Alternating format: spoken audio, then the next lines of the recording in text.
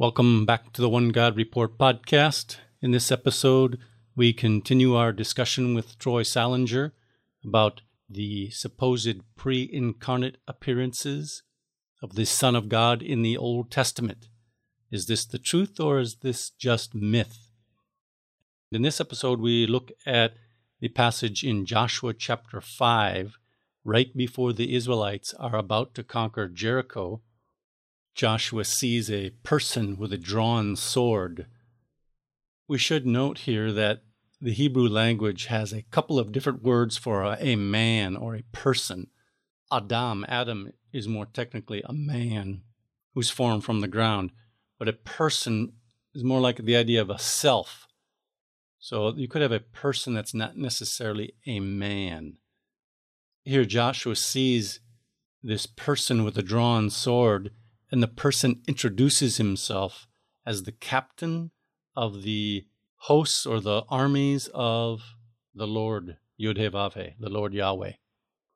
And many Trinitarians and those who believe in the deity of Christ believe this captain of the army of the Lord is a pre-incarnate appearance of Jesus.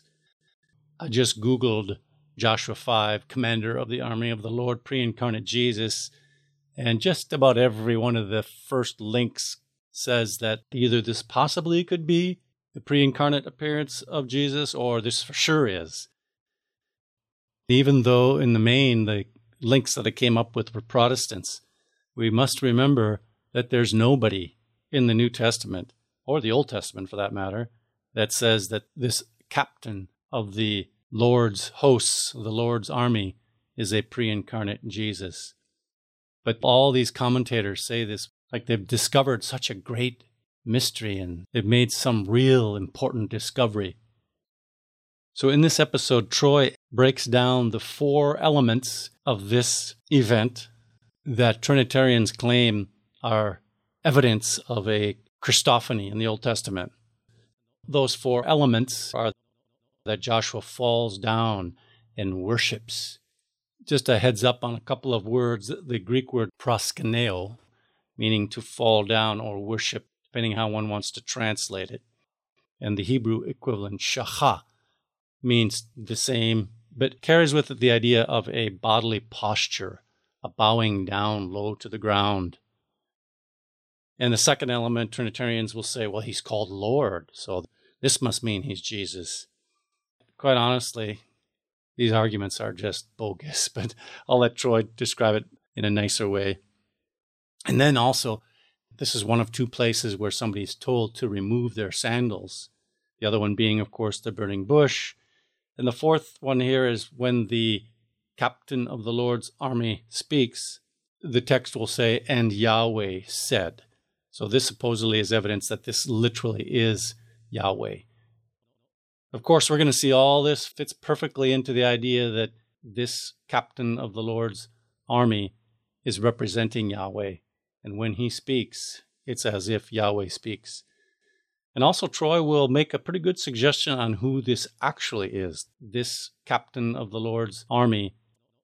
Another little heads up on a Hebrew word that Troy will use here is sar, which is the word captain or chief or commander or even prince. This is the Sar Tzva Yod-Heh-Vav-Heh, the captain of the hosts or of the armies of Yod-Heh-Vav-Heh, of God. So let's continue with our interview with Troy Salinger. The pre-incarnate appearance of Jesus in the Old Testament, Joshua chapter 5. Okay, what's next? All right. Oh, another popular one used by Trinitarian apologists is in Joshua 5, 13 through 15. Let's go ahead and read that. Now, when Joshua was near Jericho, he looked up and saw a man standing in front of him with a drawn sword in his hand. Joshua went up to him and asked, "Are you for us or for our enemies?" And he replied, "Neither, but as captain of Yahweh's army, I have now come." Then Joshua fell face down to the ground in reverence and asked him, "What message does my Lord have for his servant?" The captain of Yahweh's army replied, "Take off your sandals, for the place where you are standing is holy." and Joshua did so. Okay, so this is another mysterious figure who shows up in the Old Testament that is proclaimed to be a pre-incarnate appearance of the Son of God. Now, this passage contains, some typical elements that are supposed to establish this personage as being, either a theophany or a Christophany. Just as a side note, from a Trinitarian perspective, I don't really see what the difference between a theophany and a Christophany would be from a Trinitarian perspective.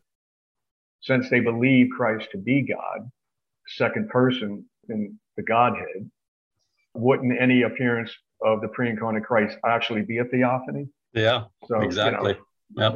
They like to make distinctions like that, but it really doesn't make any sense from their own perspective.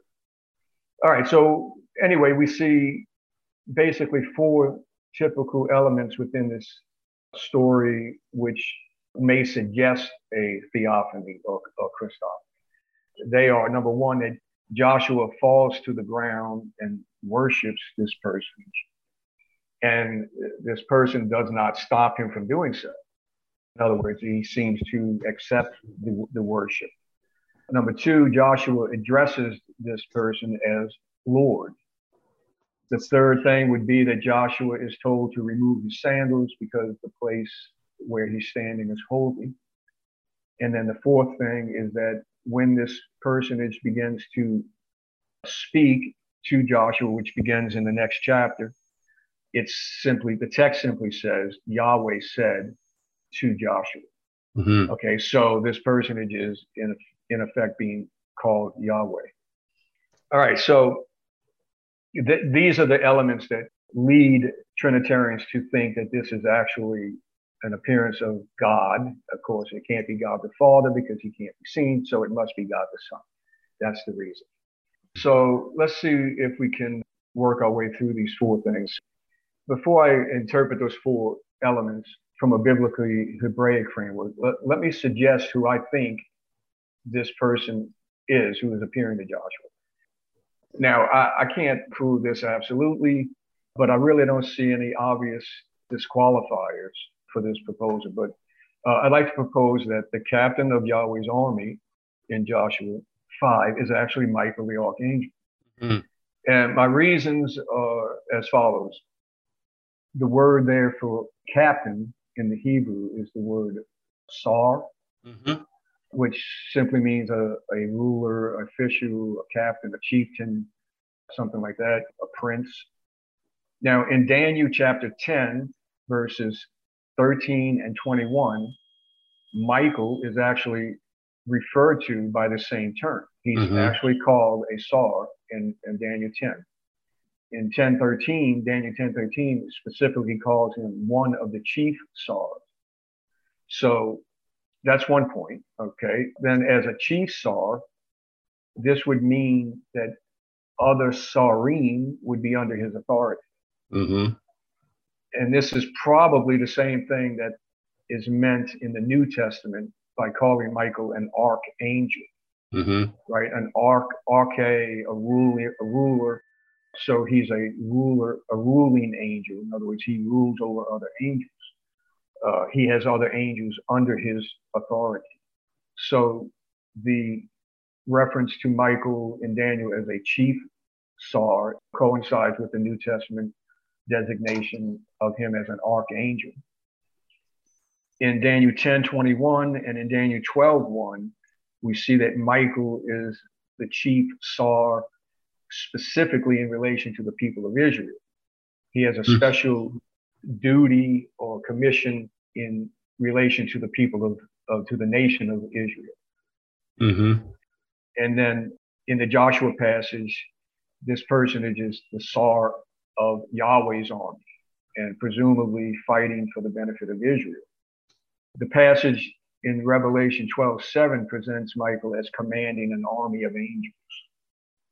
So when you put all of this data together, I think personally that this is a good fit for Michael being this captain of Yahweh's army here in Joshua. It's definitely a viable suggestion. Look, when I read this passage, this is clear that this is a representative. It's not Yahweh.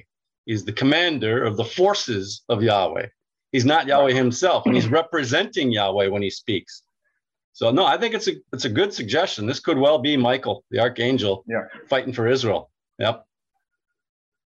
So if we go back to the four implications that I mentioned before, okay, number one, Joshua worships the personage. All I would say to that is that the Hebrew word there, shakah, which is equivalent to the Greek word proskuneo, does not have to mean to worship someone as God or as a deity. Yeah, of course not. No, the word can simply denote the showing of homage to a superior. Yep. In that time and culture, that was very common. I mean, people bowed down to those who were of superior rank. In fact, the word is used many times in the Old Testament to denote proper honor and homage being given to fathers by their children, brothers to one another. Husbands are shown that kind of honor by their wife. The masters are shown this honor by their servants. You have officials, kings, prophets, kings, and even angels are given this kind of homage. Now, the problem is in the English versions of the Bible, when translators choose to render this verb differently, I think according to their theological presuppositions. Yeah. Because when the word is used of homage being given from one man, one human person to another human person, then most translations render that as something like to bow down to. But when the word is used of something that is being done unto God, then the English translations will render that by the word worship. So they change it up, how they translate it depending on who's receiving this act. Okay. Yep. Mm-hmm. But now here's the rub. When translators believe that a personage in the Old Testament is a Christophany, and that shakar is being rendered to this person that they believe is a Christophany, they will translate it as worship instead of to bow down to, which gives the impression to the reader that the one giving the shakar believes the personage to be God himself. But this is totally false. Yeah. This is just not the case. So in this passage, in Joshua, because the translators, believe this figure to be a pre-incarnate appearance of Christ, many versions render the verb shakar here as worship.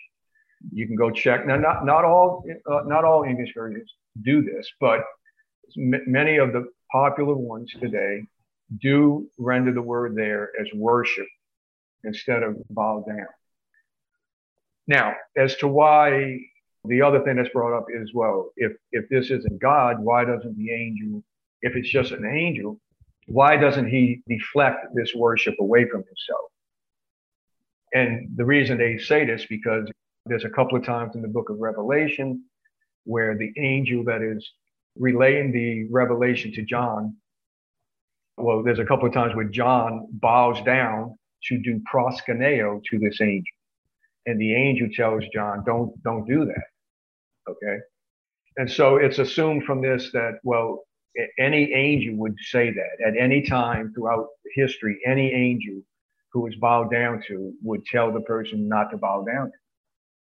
Well, this is just an inference, really.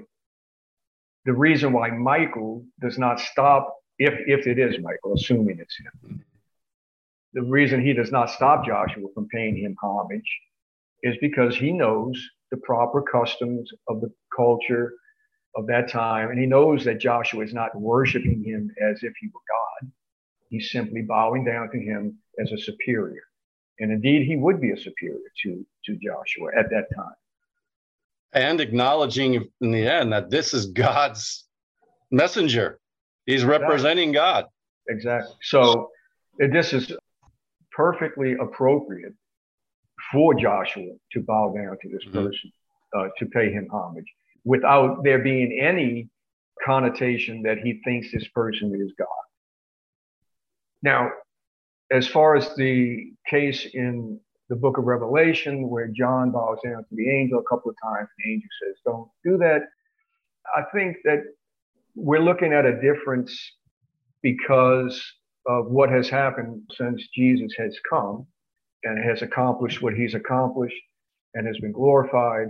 And now, believers in Jesus are incorporated into Christ. So that I think at the time that the book of Revelation was being unfolded to John, and John bows down to the angel.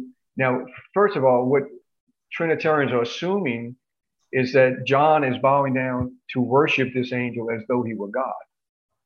I find that rather strange. I don't think the Apostle John would have been bowing down to this angel to worship him as though he were God. And in fact, after he did it the first time and was corrected, let's say he did bow down and to worship the angel as God the first time.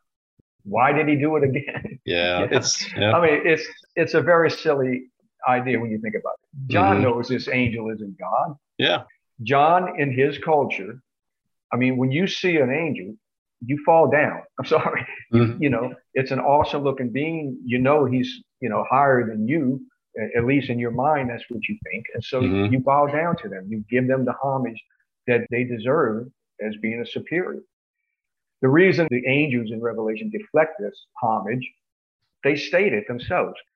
In both cases, it says, do not do it.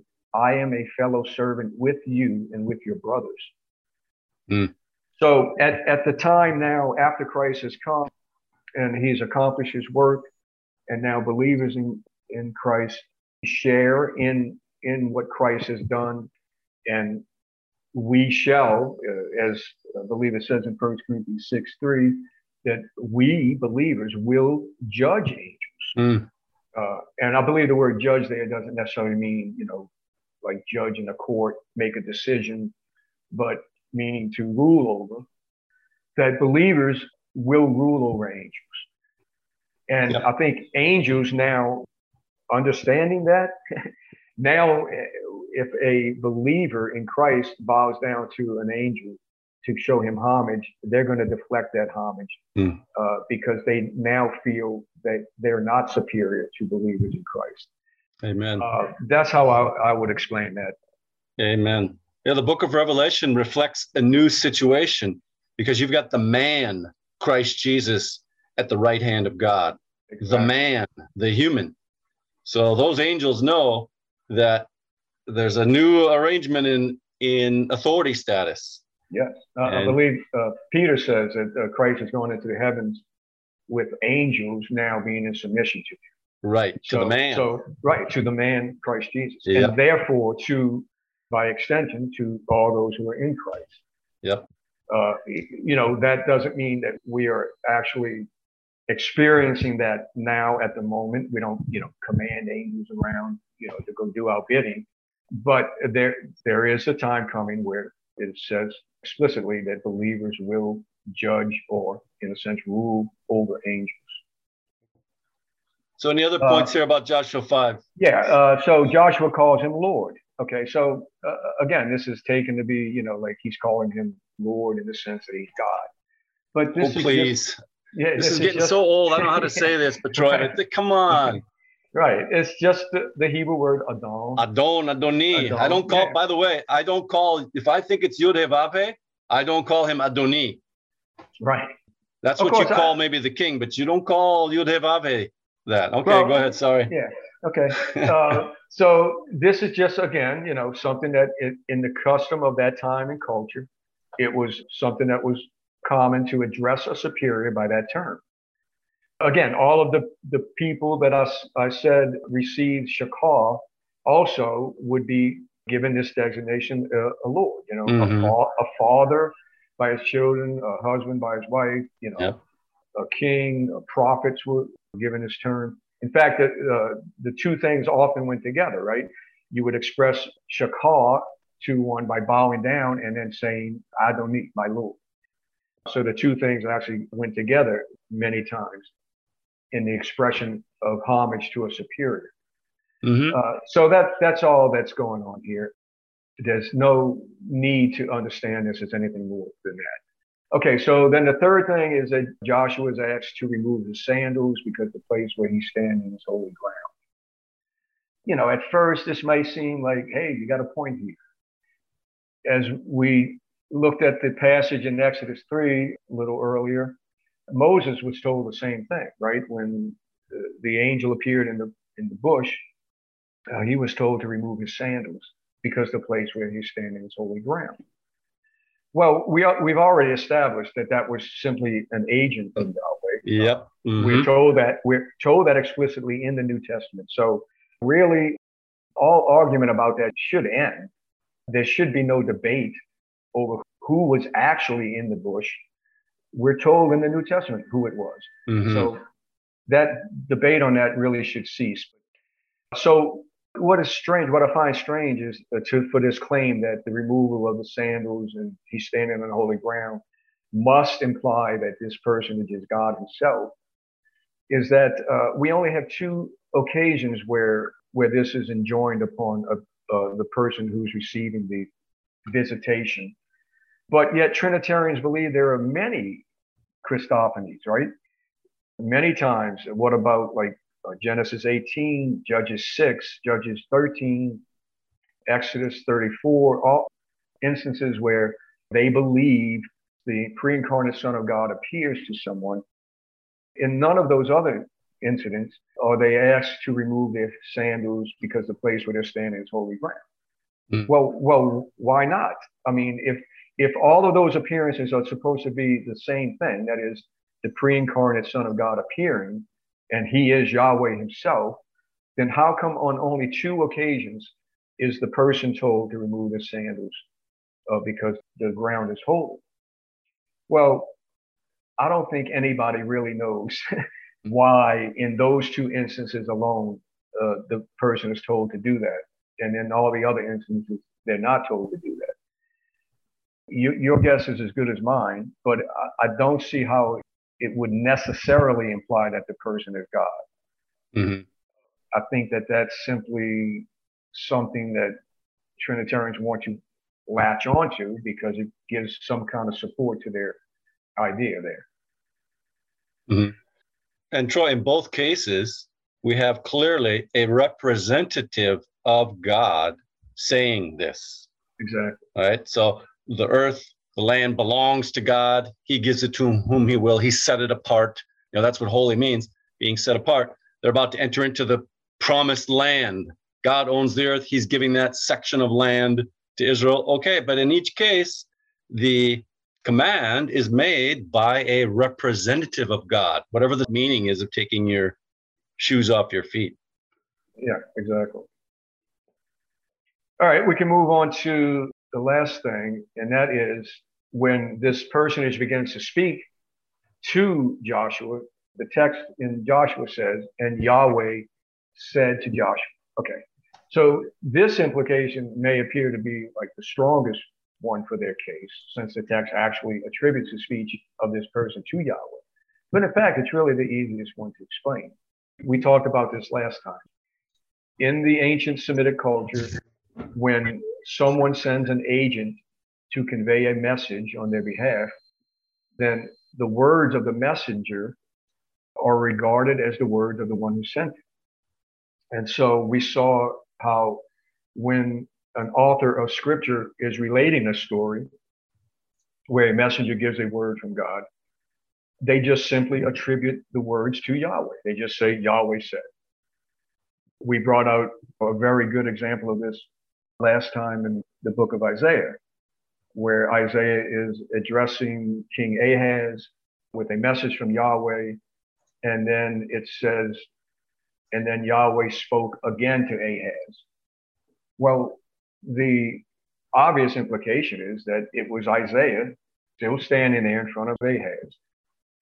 Maybe somebody thinks that all of a sudden Ahaz just heard an audible voice out of the thin air or something. But that's not how it usually works, right? God sends messengers. And there was Isaiah standing there in front of Ahaz. Yet the text says, Yahweh spoke again to Ahaz. Obviously, he spoke through Isaiah, but it is recorded as Yahweh speaking. Because in effect, when Isaiah was speaking, he was speaking Yahweh's words. the captain of Yahweh's army, when he speaks, that speech is attributed to Yahweh. Yep. Like we said, it's the same case in Isaiah 7. I mean, it's exact parallel. Yep. So there's really no problem there. We'll stop there for now, and God willing, continue with Troy next time to discuss Genesis chapter 18 and 19. Abraham's 3 visitors. Are one or all of these visitors a pre-incarnate appearance of Jesus in the Old Testament? I really see most of the Christian world is ignorant about the idea of agency. I know I was. I taught Bible in Israel for decades, and I don't think I ever explained the idea how an angel or a messenger of the Lord, of Yahweh, can represent Yahweh. So when the messenger speaks, that means Yahweh is speaking. If a person can understand the idea of agency, all this confusion and fog about who is really appearing and who's really speaking, and the whole suggestion of a pre-incarnate Jesus just becomes totally unnecessary. Yahweh's agent, Yahweh's messengers represent Yahweh. They speak for Yahweh. When they speak, it is Yahweh speaking. Yishma'u anavim v'yismachu, the humble will hear and rejoice.